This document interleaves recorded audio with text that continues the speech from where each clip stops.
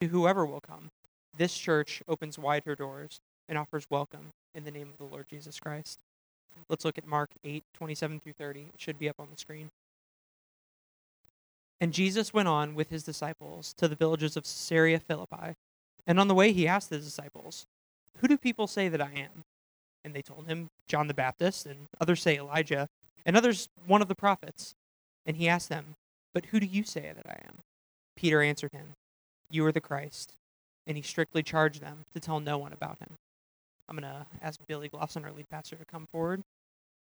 Let's pray for him and each other as we prepare to sit under the word this afternoon. Lord Jesus, I'm so grateful for this past week, this time that we got to spend reflecting on Advent and Christmas story and with family or friends or however we each chose to celebrate it. Lord, I'm most glad that you brought us all back together and that as we kind of continue on through this season and into the new year, that we can keep those truths in our heart. I pray that as we sit under the word today, that we would have open minds and hearts, Lord, that you would directly challenge us and encourage us where it is needed. For Billy, Lord, give him a heart that is wise, a mind that is patient, and Lord, give him discernment as he goes through the word this morning. I pray that we would all remember the gospel and everything that you speak through him. It's in Jesus' name, amen. Amen. You guys can be seated. So every year, Christmas, you can just set it wherever. Christmas comes and goes really, really quickly. It seems like no sooner that we get the tree up, the ornaments are coming off. And I don't know, it feels like it's weird. Like it just feels like it was Thanksgiving like a week ago, and now all of a sudden feels like done with Christmas.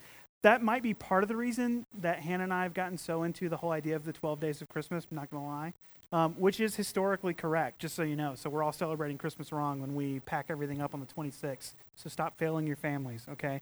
No, I'm kidding. But the point is we really want to try and just somehow get as much Christmas as we can out of the holiday. So a couple weeks ago, Hannah hatched this plan of here's how we're going to get the most out of Christmas. And it involved everything from us doing this Polar Express night where we rode on a bus that was the Polar Express. It totally worked. It didn't. And then driving around looking at Christmas lights and doing everything we could, sipping cocoa, eating Christmas cookies, decorating, everything you can think of. And it was in these moments that I realized that every year I try to recapture the grandeur of my childhood Christmases. Somehow I just try to make it work. And all the while I seem to forget who Jesus is. Every year. This season of Advent and Christmastide, it's one of remembering who Jesus is. And I begin to wonder, when people observe the way I celebrate Christmas, what does that say about Jesus? Does it say that he is my treasure? Does it say that he's my hope? You see, every year we celebrate the birth of Jesus, but who is he to you? Who is Jesus Christ? Who have you proclaimed him to be? How do you see yourself in light of the gospel? We catch this picture here of what we just read from Mark chapter 8, that on the road from Bethsaida to Caesarea Philippi, Jesus asks his disciples two questions. Who do people say that I am? And who do you say that I am? And the responses to such questions concerning Jesus' identity have been many and varied throughout the centuries. Both, yes, in Jesus' day and today, people have always been at odds about Jesus. It's the most important question people could ever ask of themselves, because their response determines their destiny, both in this life and the one to come. So let's kind of just take a look real quick at what people said. So reading this, it says, and who do people say that I am? And immediately some different answers come out. And there are two accounts of this, both in Mark and Matthew. They said, well, some people think that you're John the Baptist. Now, if you don't remember, John the Baptist got his head cut off, right? Not good. So people think, oh, well, Jesus is just John the Baptist reincarnate. Okay, well, that's bad theology, but that's what people assumed.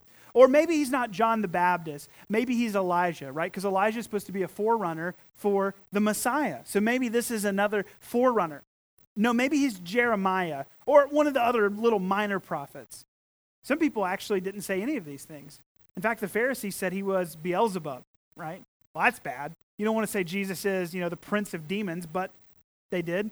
Some people thought he was mentally deranged, right? As per Mark's gospel, Peter says, no, you're none of these things. You're Christ. you are the Christ. Or as Matthew says, you are the Christ, the Son of the living God. This word Christ is the Greek word for Messiah, which means anointed one.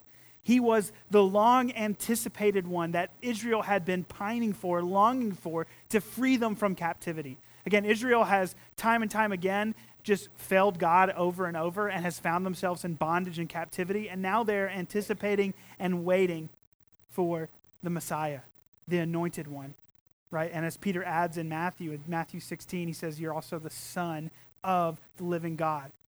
And he's God's Son, as we looked at last week, in a unique sense. He's both fully God, fully man. He's not like any other human being that's ever walked the face of the earth.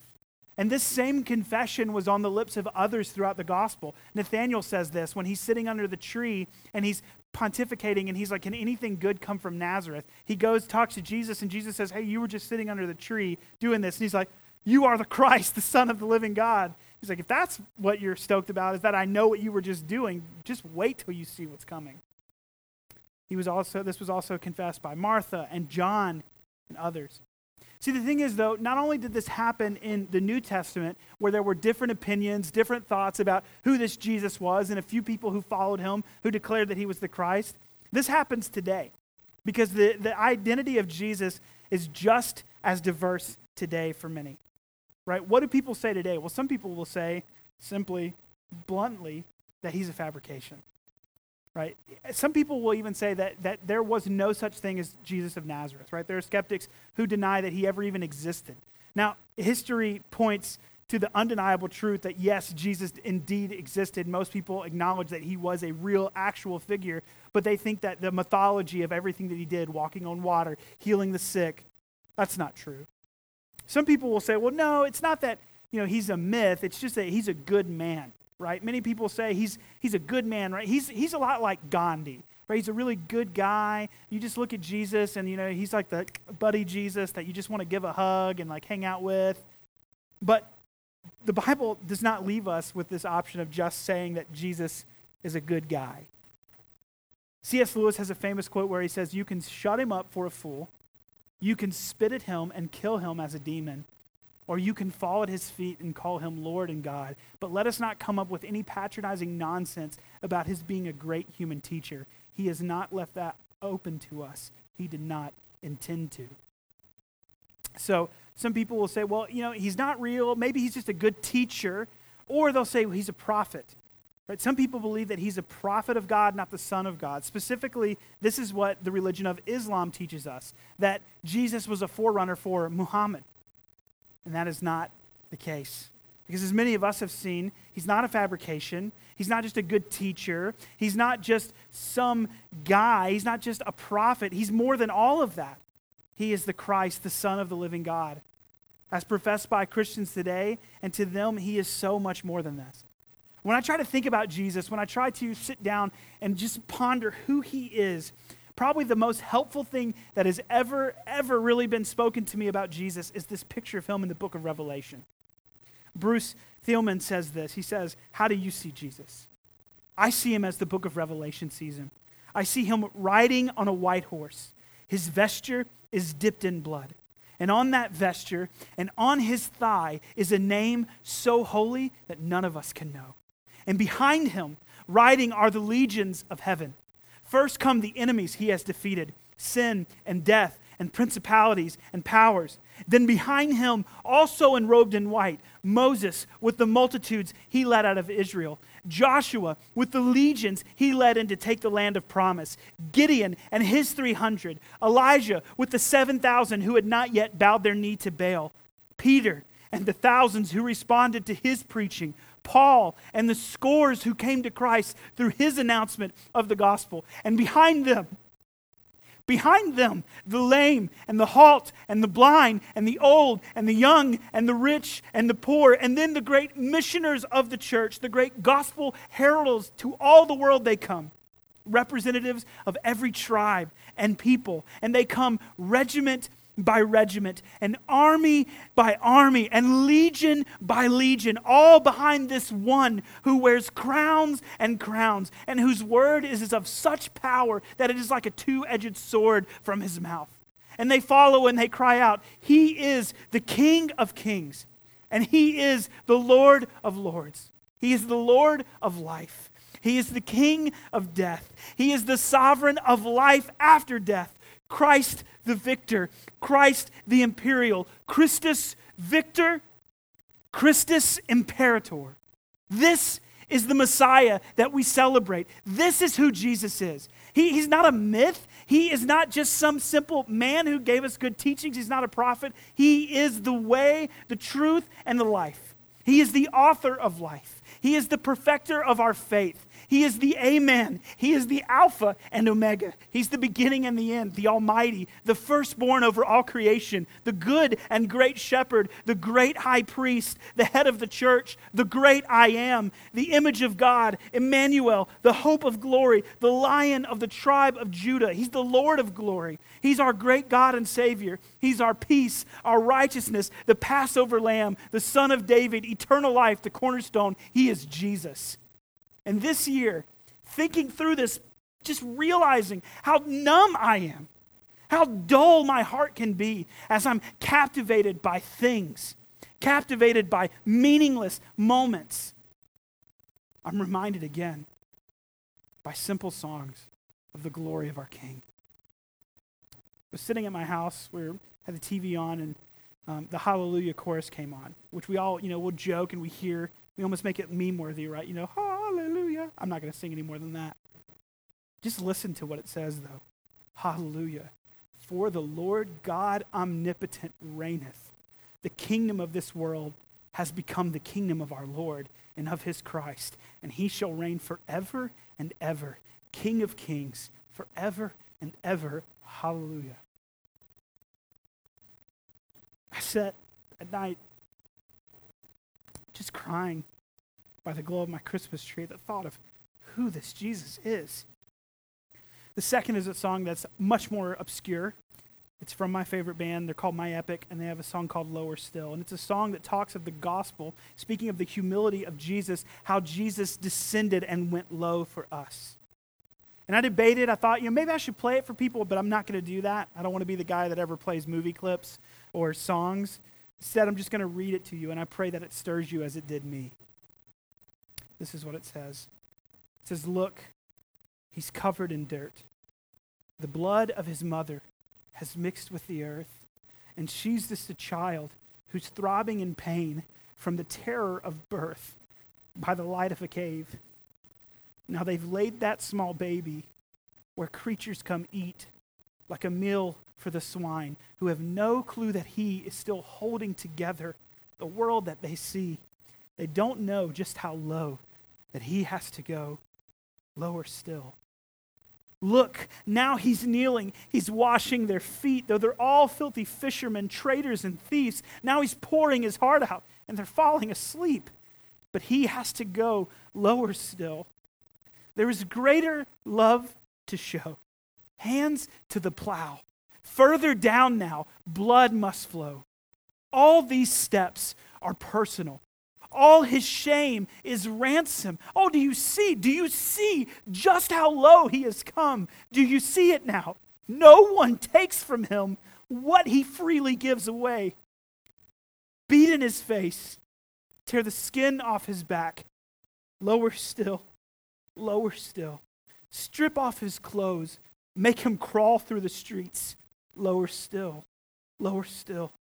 Hang him like meat on a criminal's tree. Lower still. Lower still. Bury his corpse in the earth like a seed. Like a seed. Lower still. Lower still. The earth explodes. She cannot hold him.